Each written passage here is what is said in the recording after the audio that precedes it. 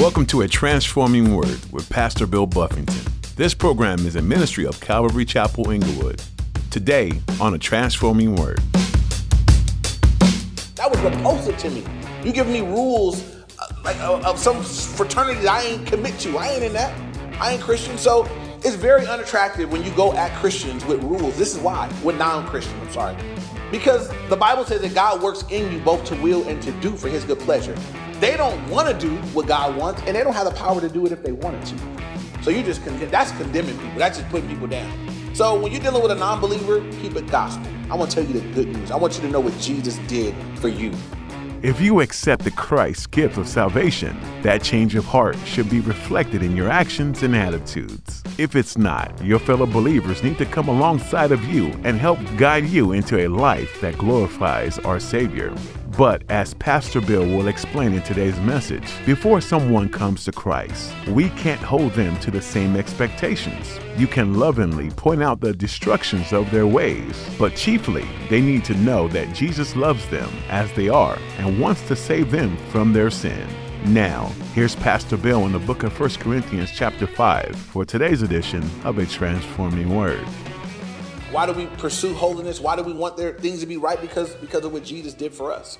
Verse 8, therefore let us keep the feast not with old leaven, nor with the leaven of malice and wickedness, but with the unleavened bread of sincerity and truth. And so, again, Paul's still playing on this analogy of the Passover. They had the Passover meal. They had the Passover bread. They had to be unleavened. It was sanctified. It was, Christ is our Passover. He was sacrificed for us. And he said, look, let's not keep this feast, right, with old leaven. Let's get this out of here. And so for anybody here today that you got some old leaven, you got some sin, you got some things, maybe it's been there a long time, right? God brought you here today to help you, right? Whenever I go in, I'm going to go in on some of these sins. I want to just say it up front. I never do it. There's no goal. There's no joy in making anybody feel bad. But the goal would be truth that would bring us to conviction, will cause us to repent, that God would be pleased. That's the goal. That's always the goal. No one feels good about revealing or pointing out someone else's sin. There's no victory or joy in that. The goal would be, though, if God could put a finger on the issues that are hindering you from being all that he wants you to be, hindering you from maybe even making it to heaven, hindering you from being right to him. God can put a finger on that, bring conviction about that, so that you repent about that. You will be so thankful for the rest of your life that he did that you were convicted about that. And I'll just say this real quick. When I first gave my life to Christ, and many of you guys have heard my testimony, but this piece of it, I've always been thankful for. Obviously, the person that prayed with me and shared with me and was leading, sharing the gospel with me. But he was such a new believer. I said, okay, I don't want to go there. I want to get saved. He was like, well, you got to wait till Sunday and go to church. And I went to church with him that Sunday. And I went to Calvary South Bay at a night service. And afterwards, I wanted to go talk to a pastor. I want to make sure I was saved. So I'm like, I'm going to go forward. Whatever I need to do, I'm going to go talk to the guy in the back. And I went back there. And I wish I knew the guy. I never know who he was. I can't remember his name or even, any of those things. But I remember what he told me. I said, I told him, I want to give my life to Christ. I want to know I'm saved. And I said, so I'm going to just give you my life. I said, I drink every day. I sell weed. I live with a girl. I know it's probably not right. My mom, because my mom would tell me you shacked up. So I just told him all my life, this is everything I got going on. So what do I need to do? And he took a deep breath and he said, all right. He said, he gave me a little mini sermonette on counting the cost. He says, is any of that stuff you love so much that you wouldn't let it go? And I'm like, no. I said, I want to know what things, can I still drink a little bit? Can I turn in my 44 tall can? Can I reduce it? And he just walked me through. He said, some of those things God's going to help you with over time, but it's a decision that you need to make now. Are you willing to turn from those things? And I'm like, yeah, I'm willing to turn from that. I'm willing to, try to find a job. And one big piece was, he said, the girl that you're living with. He said, is that somebody that you would marry? I'm like, no, we hate each other. We just got a baby together. I mean, that was the truth. We hate each other. I couldn't stand her. She couldn't stand me. I was cheating on her. She probably was cheating on me. It was just, we had a baby. And he said, and I said, now I'm giving my life to the Lord. She's not interested in this at all. He said, okay, well then, are you willing to break that off? I was like, the challenge was not really letting her go, was letting her in because she was going to take my baby with her, But I'm like, if that's what I need to do. And I remember going home that day And he prayed with me, and I was committed. So I went home, and I'm like, hey, I got saved, give my life to God. I'm not going to have sex with you no more. We're going to get rid of this apartment so you can move out or I can move out. And I won't share everything that happened, but, the police had to come. I got stuff thrown at me, but by the end of that day, I was there in that apartment in Hawthorne alone, no longer in that particular sin. That was the beginning of God, just beginning to work, And I look back to that, and I'm glad. I think if I had went home that day and just continued going on, if the guy hadn't highlighted for me that, that's not okay for you to continue to live like that, then I would have continued to live like that. And I don't know. It probably wouldn't have been, I wouldn't have had a good start. But the start to my walk with God was kind of radical, and it needed to be because I needed a lot of help. And I believe God had a plan for my life that didn't include a lot of what I was previously doing. So to some of you guys, God has a plan for your life, and it doesn't include some of the things that you're clinging to right now. Some of you already know that you're clinging to things in sin. You're clinging to them in rebellion for whatever reason. For me, it was because it was my daughter, and I just want to lose my daughter. But at the end of the day, God was saying, I'm coming to save you. I'm drawing you to myself. And I got to trust God with all the rest of the outcome of all the stuff I created in my life when I wasn't saved. I got to let God have that. Lord, you're in charge. And I'm 20 years in, you guys. I got saved in 1995. And I can say this, I can testify, I don't regret for a second. Whatever, though the things that were so difficult, letting go of and all of that then, I'm so glad that I didn't cling to them. I'm so glad. I'm thankful, deeply, deeply thankful that that's just the past and that the things that God is doing now are the things he's doing now. I met my wife 2 months later. Because God is gracious and God knew I was going to be bad single and he gave me hope. That's probably the case. I think I got a wife right away because I had some issues and God was like, let me give you hope. He brought me a woman that was like, don't come at me like that. Mika was different. Mika, I met a lot of girls that were like, I don't get down. But she was like, if you even come at me like that, we can't be friends. And it was like, really? She meant that. So I was like, I like her. Woo! I'm interested, and probably she wasn't sure that I was really saved. So she kind of kept me at a little bit of a distance, even though I knew she liked me. So I'm like, but you like me though, because you keep calling me back. But she keep me at a distance. Like, she's not giving her heart away yet. So I'm like, I'm constantly having to show her I am saved. Like, do you see me in this book? You got to memorize a whole verse, doggone it, So all of that, as I look back, was God just saying, he's so gracious, you guys. God's not mean. And you may do some difficult things, right, to remove yourself from sin that's preventing God from doing what he wants to do in your life. But this is the thing that I realized. I didn't get to experience what God would do while continuing to do the old stuff. It wasn't until I let go of that stuff that God showed me what he would do. And so for you guys that are here today, that's a struggle and a battle, right? I'm encouraging you today in the love of Christ that today would be for you a day where you would repent, right? You make the decision today, God, I'm going to let this go. And I'm going to need your help. But I'm going to let this go that I might begin to walk in a way that you want, that I might get to experience what you do have. So you wouldn't be dragging along for another year what he doesn't have for you. Because some of y'all are clenching on to something that he does not have for you. And so you can't, guys, I can't bring you what I have for you like that. If I had met my wife, if I had hung on 2 months too long to the girl I was with, and I'd have met Mika, that would have been a no-go. That'd have been a no-go. It was almost a no-go already. So, it would have absolutely been a no-go. So, moving on though, let's go. Verse 9, right? Paul had previously written them a letter, and that one is not recorded. It's not, in the canon of Scripture. But he said, I wrote to you in my epistle not to keep company with sexually immoral people. But they have misunderstood what Paul said. Paul said, yet I certainly did not mean with the sexually immoral people of the world, or with the covetous or extortioners or idolaters, since then you would need to go out of the world. So Paul said, look, when I called you not to be in fellowship with, not to keep company with people that are living in immorality, I'm not talking about non-believers. You have to leave the planet Earth. So we should hang out. I can hang out with somebody not saved living in sin or whatever kind of thing, because I'm going to be a witness to them. If that's the goal. If my goal in hanging out with you is I want to love on you and I want to be a witness to you, I got what you need and I got a relationship with you, I want to spend time with you to do so. But you'll see right now that the rule is different concerning someone that's named a Christian. So when it's a non-believer, never mind what their particular sins are. Those are symptoms of the fact that they don't know Christ yet. You keep preaching Jesus to them and loving them and sharing the gospel and throwing out the line and praying that God will capture their heart, that he'll win them to themselves. So that's with non-believers. Are we clear on that? Yeah. Non-believers in your life, please love them. Don't go at them about their sin. That's the most ineffective thing you can do to a non-believer because they don't have the Holy Spirit. When I wasn't saved and people would tell me Christian stuff, you shouldn't be drinking like that. Why not? You shouldn't be living with that girl. I had people tell me you're shacking up. That's a sin. Not for me. I'm doing worse things than this. Y'all don't even know. This is barely, I'm scratching the surface, right? I'm not saved. That's not my issue. You can't talk to me. That was repulsive to me. You give me rules of some fraternity that I ain't commit to. I ain't in that.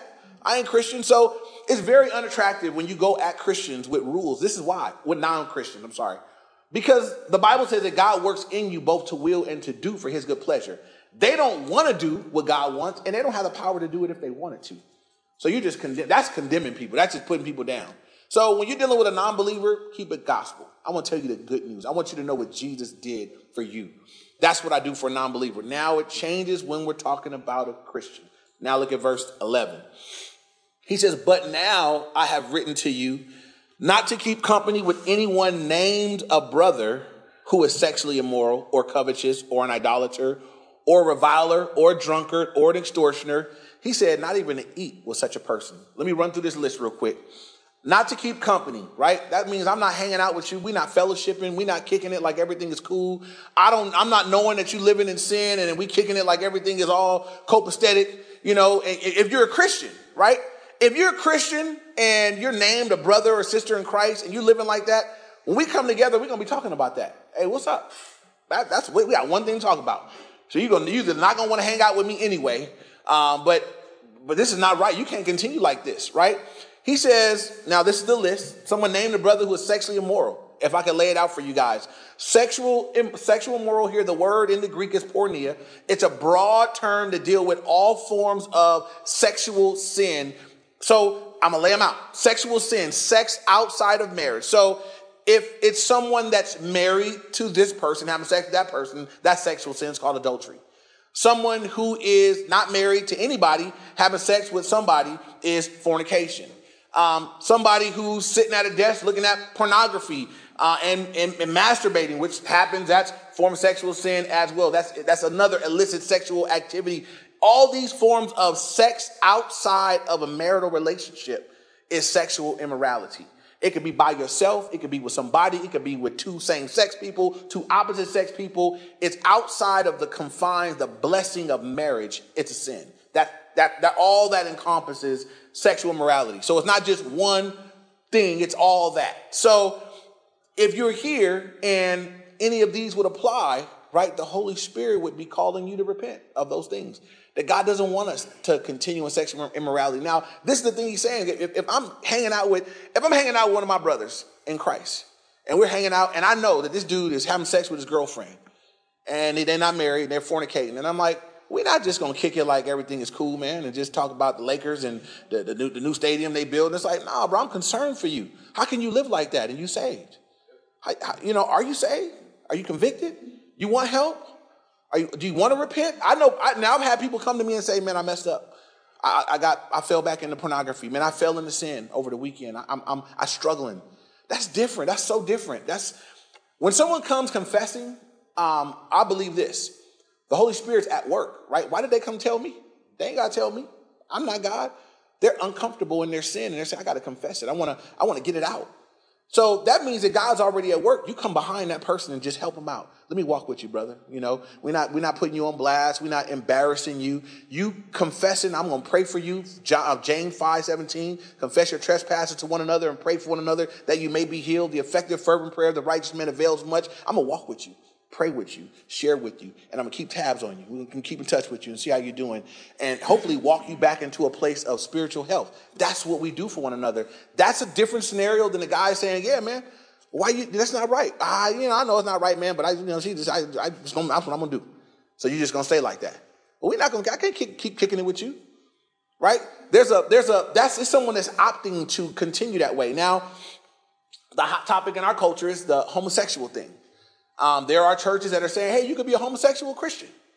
So long as you're faithful to that one same-sex person, who can judge, right? I'm going to just help us all out, right? It's not true. It's not true. Homosexuality is a sin. God didn't create it to be that way. God didn't create our bodies. I mean, look at your anatomy, right? God did some miraculous, he hooked it up, y'all. You can only really have good sex with somebody of the opposite sex. That's how God made us. He made the woman's body, does certain things. I don't want to stumble to single people, but, God made it to where, the thing works. Everything works out. When you take a man and a woman, you take two of the same thing, and it's like, man, it doesn't work, It's, our anatomy tells us that's just not right. It's not right. So, having said that, it's another form of rebellion against what God created. Now, we do two things in our culture. We either try to make it okay or we demonize it. So some people will be really hard on homosexual sin and real light on heterosexual sin. They'll preach everybody that's homosexual, preach them into hell with a church full of people living together, fornicating, and let them be. So that's wrong too. That's wrong too. It's misleading. All sexual sin, all of it. God wants us to repent of all of it. It all damages us. All of it causes us to not be the men and women God wants us to be. And someone that lives habitually in it, according to Galatians 5, you can't inherit the kingdom of God like that. So we need to repent of it. Now, this is the cool thing, right? This is the good news. God's able to cleanse you. He's able to forgive you, and he's able to renew you. Many of us here lived in sexual sin. I did. I lived in sexual sin my entire life as a non-believer. And God changed me from the inside out. I don't take credit for it. I don't say, I didn't change myself, but God worked in me. God helped me do what I could not do. And so I know that it's possible. I know that people can change. I know that God will work his works in us. It's a matter of us coming to him and being real, saying, God, this is a struggle for me. I need help, right? So once again, when he says here not to even keep company with someone named a brother, and he says who is, sexually immoral, he lists some other things, covetous, someone they're just greedy for money, living in there, they're sinning for money, an idolater, somebody that's worshiping something other than God as God, a reviler, somebody that's always contentious and fighting and getting into it with folks. Not every once in a while, that's their way of life. Everywhere you go, they getting into it with people. Guys, don't hang out with them. How you saved? And you fighting with everybody. What's wrong with you? Well, Holy Spirit ain't tell you that's wrong. Anyway, so a reviler, a drunkard, someone that's addicted to alcohol, getting drunk. How we gonna hang? Right? You need to repent of that. Say you need help. Say you know it's wrong. But don't say it's okay and I'm saved and I'm going to keep doing it. That's not true. And I can't hang out with you. Tell me I'm struggling. Tell me I know this is wrong. I need help. But you tell me that I'm doing this and I know God's word says this, but I'm going to keep doing it. Then how are we fellowshipping? Fellowshipping around what? Because to me, Jesus is Lord. To you, Jesus is, he's not Lord. He's something less than Lord. So we want to help people out. Now, verse 12, for what have I to do with judging those who are outside, right? What business do I have judging non-believers? None. Why? Do you not judge those who are inside? So that's our business in here. Our business is dealing with the church of God, right? We deal with one another. We're to judge here. We're to make a difference here. We're not to be out there judging the world. And that's what some people do. They get out there and it's like, that group is doing this and they're doing that. Don't be judging the world. God says the judgment is going to begin in the house of God. We want to get this thing in here right. Amen. Last verse 13, he says, but those who are outside, God judges. Therefore, put away from yourselves the evil person. So last thing he says, now the people outside the church, outside of God, God judges. He'll deal with that. He said, but for you guys in the church, he said, put away from yourselves. Now he says the evil person. Right? Why are they evil? Why would he characterize them as evil? They're not evil because they're weak. They're not evil because they're struggling with sin. They're evil because they're choosing in rebellion to God in his face. God, I know you said this, but I'm going to do that. God said, then put them out. Put them out. Go ahead and you want the world, you want to do it the world's way, then go on out there in the world and do it until you're sick of it. And when you're sick of it and broken over it and you've done and you're ready to repent, then come back. Right? That's the biblical perspective on it. So in closing, I'm going to say this to us, right? Now, I don't know everybody here, right? I don't know all of our situations. I don't know what everybody got going on in private and secret and everything else. But I do know we live in a very carnal, wicked, dark society. And if you're here among us today and there's some ongoing sin in your life that you've chosen, you know it's wrong. Right? No one need to tell you nothing. You already know it's wrong. If you're here and you live with someone you're not married to and you sleeping with them on a regular basis, wrong. If you're here and you dating like people in the world date and you meet somebody at the club and y'all do the thing and you're wrong. If you're here and you're you're in homosexuality, you practice those sins, wrong. If you're an alcoholic, if you're doing on drugs, all those things, it's wrong. So what do we do? All right? What do we do with the wrong? This is where the gospel comes in, you guys, where it's so important, right? Because all those things may be happening in some people's hearts and lives. It would be wrong. God never points out a flaw just to say, naughty, naughty. Don't you feel bad? That's not God, right? God is saying, I want you to know that's wrong, but I want you to know what I did for it, right? This is what God did for you, for me, right? All the sins I was doing when I wasn't saved, they were wrong. I was a mess. And God did for me what he did for you, right? He said, Bill, I love you. And all your sins, all your flaws, all your weaknesses, I've taken them upon myself. And I went to the cross. When I went to the cross, I went with you in mind. That's for everybody here. He went to the cross with all of us in mind. He took our sins upon himself. And it says he paid in full. He paid the penalty for my sins. That if I would believe in him, if I would trust in him, he would forgive me. He would cleanse me. He would give me life everlasting. He also would give me his Holy Spirit. Help me to help me to make the transition. Right? I would never become holy on my own. So God said, I'll give you the Holy Spirit. He's going to help you do what you can never do in your own strength. And then we call it sanctification. Then as your life gets cleaned up, then as God is on the inside convicting you of sin, and it's the internal conviction that makes you begin to hate what you used to love. And then you hate it enough, you're like, God, help me stop this. I hate that. I used to love it, but now I hate it. And you start asking God to help you, and you find he's helping you. And you get better. And you start walking stronger and having victory. And then after a while, you get further on down the line, God will have you turn around and pull somebody else. There'll be somebody else that's where you were. You'll be able to help them out. You'll be a witness to them of what God can do. A testimony to them of the Lord can change you. He can do it. Step one, though, it's true for everybody here, is we have to come to Jesus. You got to come in sincerity. You got to come in truth. So I believe that among us, there can be two groups. There can be people here that are not saved yet, that need to give their life to Christ to begin with. So today we invite you, right? So today would be for you a day where you would say yes to Jesus. Jesus, I believe in you. Jesus, I receive you as Lord, and you receive his forgiveness of your sins, and you just begin a walk in a relationship with him today. Then there could be people that are here that you're saved, but you've been living in some area of sin and rebellion. For you, today would be a day to repent. And there's a verse in Proverbs 28, verse 13. It says, he who covers his sins will not prosper, won't be blessed. He who confesses and forsakes them will have mercy. God wants to have mercy on all of us. And he said, you confess it and forsake it, he'll have mercy on you. And he wants to. And so maybe you're here and you say, I've been hiding this. I've been struggling with it. Would you let today be a day where you come out of the dark, come into the light, and let the Lord help you?